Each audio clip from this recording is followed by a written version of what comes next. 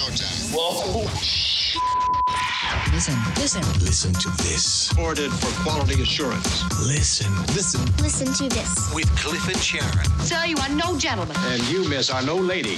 Hey, it's Sharon here from the Cliff and Sharon radio show. Pull up a seat. Welcome to this week's podcast. Lots of great stories, interesting people, all from our radio show this week. Mr. Booth Announcer, what have you selected for us to hear? We've got a lost marathon runner. Couldn't remember where he's staying, speaks no English, and he thought, what am I going to do? Handy hints for breaking up. TheBreakupShop.com. And a very hungry alligator. Didn't taste like chicken. He didn't taste very good at all. First up, a cup helps make a cake. New Hampshire police officer on a shoplifting call discovered this woman stealing materials for a child's birthday cake. And get this, they decided to foot the bill. Yeah, I love this. Yeah. Love this. This guy, let's name him, even though none of us know him because he's in New Hampshire. Officer Michael Kotsonis went off to the store on a report of a shoplifter last week, and employees told him, listen, this woman's been in here and she left the store with a bunch of stuff. Anyway, this officer was able to identify the suspect, and he visited her home where he discovered all the items that are laid out there on the kitchen counter, and they're all ingredients to bake a child's birthday cake. And so he started interviewing the woman, and she was a little bit upset, and she said, look, the only reason I did it is because I couldn't afford to buy a cake, and I wanted to make a cake for my daughter. It's her birthday. So the officer thought, you know, you can't steal those things. That's the wrong thing to do, but let me just help you as much as I can. So he went back to the store and said, listen, here's what's going on. I want to pay for it all. And so he did. No charges were No charges. were pressed, which is fantastic. Here's the thing I don't understand about a birthday cake. You spend all this time making this wonderful cake, and then somebody spits on it, and then you cut it up, pass it around, and everybody eats it. Who spits on it? Come on, are you telling me when you blow out the candles, there's not a little spittoon coming out of your mouth? No, I don't know how you spit. Oh my gosh, I don't know.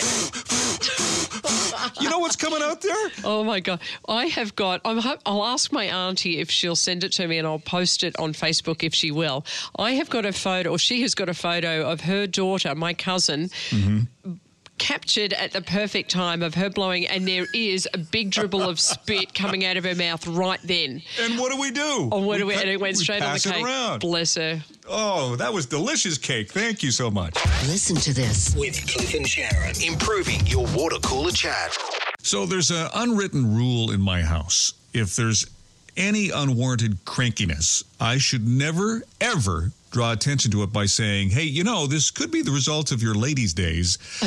And that's a quote from one of my favorite Modern Family episodes, but I'm serious. I think as a man, you could never draw attention to that or you're going to get your head bitten off. Yeah, right? I think that's probably true.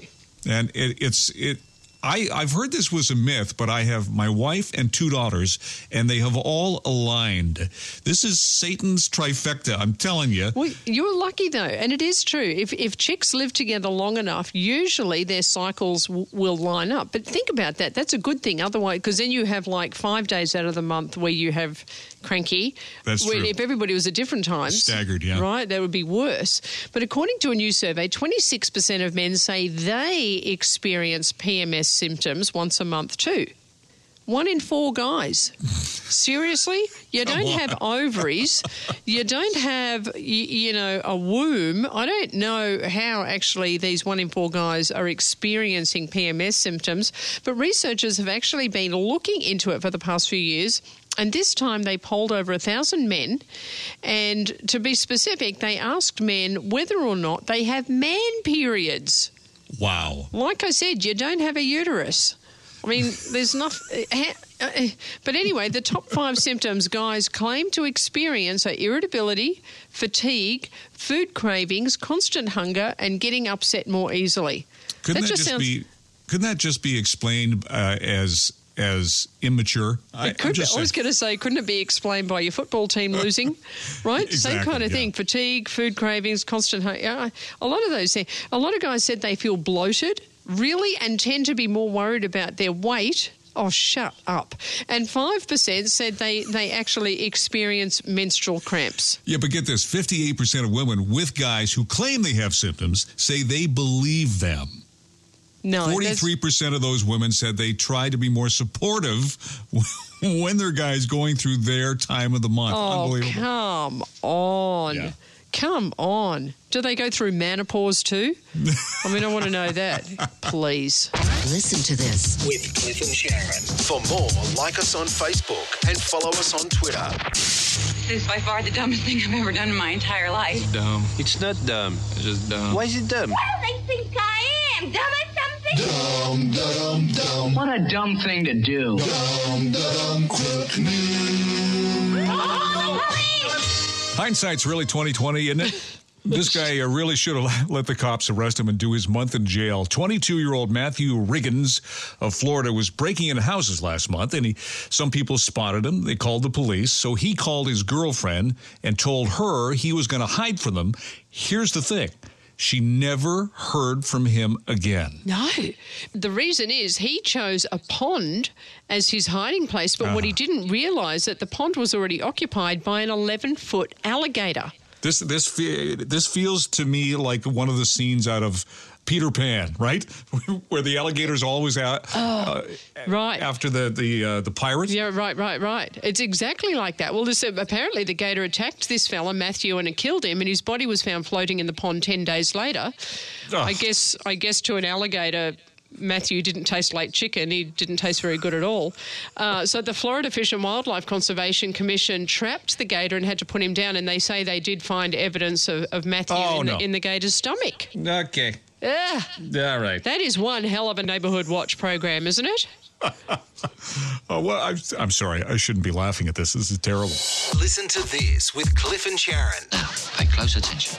Remember a while back we talked about thebreakupshop.com? This is a website where you can have somebody else do all the dirty work for you. Send an email to or text or letter to somebody you're trying to break up with. Thebreakupshop.com. Yeah, and it turned out they were looking for people to hire to do the breaking up part, and I thought it'd be a bit of fun to apply. So I applied, and this was a couple of weeks ago, and over the weekend I got an email back from them saying that they'd had over 3,000 applications. Come on. No, and we're in the process of going through them, and so fingers crossed I might actually get well, you know, everybody knows, well, I don't know if everybody, radio pays really badly, so this could be a good second job for me, actually. But meanwhile, they have come out with a special Christmas card that might appeal to some people. Here's what they say. This is an adorable little card, as you can expect from a website called breakupshop.com. Here's what the card says. Here's what the website says. Hate your relatives? Say it with poo. Our custom-designed poo card smells like real poo, letting the recipient know that you think even less of them than they thought. Inside the note, it says, eat. Oh, come on. Yeah, and that kind of reinforces the message. Now you can break up with the whole family with a simple poo-smelling card if you order by December 15th. So you've still got another week to do this. Ensure the card is shipped before Christmas. Right? Right. Actually, there's two versions of the card. There's the Christmas version, which has on the front a little Santa hat on top of a pile of poo. Yeah. And the standard version, which you could give for birthdays, bar mitzvahs, all that kind of thing, is just has the pile of poo with eyes and a little smile. See, this is wrong on so many levels. You want to do something like this. It's not easy. You want to do it classy. This is just open up all can open worms everywhere with this one. We're going to put the link to the website if you want to check it out. And please let me know if you're going to be moonlighting doing this. Yeah. Listen to this with Cliff and Sharon. All these stories are true. Even the names haven't been changed. Okay, this starts out to be such an inspiring story, but then it goes south very quickly. I have to share it with you. This 30-year-old recovering drug addict from Italy was on a trip with 7 other people from his rehab center, right? So they trained for months and months and months to run the New York City Marathon this past week. So think about that for a minute. They recover from drug addiction. They train for a marathon. They travel to New York City. All, to this point, a great story so far, right? Yeah. And he actually ran the marathon. He ran the marathon, but he wasn't really fast. Even the months of training and everything, good on him, but he was the slowest person in his group, and he got separated from the pack. And then when he he finished the marathon and he thought, okay, now where's all the rest of my tribe? Where's my people? And he had a backpack or something, some bag, and he realised he'd lost his map, and he thought, and his hotel key. Couldn't remember where he was staying, speaks no English, and he thought, what am I going to do? So he slept in a park that night while his team reported him missing, and he knew the group was flying out of JFK the next morning, so he thought, I guess I'll just go there and meet them up at the airport. But security thought he was homeless and kicked him out. There's that New York friendliness again, isn't it? Yeah. Oh, exactly. my God. So he got on the subway and just rode it all day and all night. And then finally, the next morning, a cop on the subway was reading a newspaper article about the missing runner, kind of looked up at the guy sitting opposite him on the subway and looked back at the paper and went, I think that's the same guy. And it was. Well, at least it ended well. But what a nightmare of a story, right? Oh, an absolute nightmare. I mean, this literally is a nightmare of mine. I have woken up in the middle of the night in a panic, my heart pounding and my palms sweating, dreaming exactly the same thing. This whole running a marathon. Listen to this. With Cliff and Sharon. Subscribe to the podcast on Audio Boom, Stitcher, SoundCloud, Pocket Cast, and iTunes. This has been a Bytes.com production.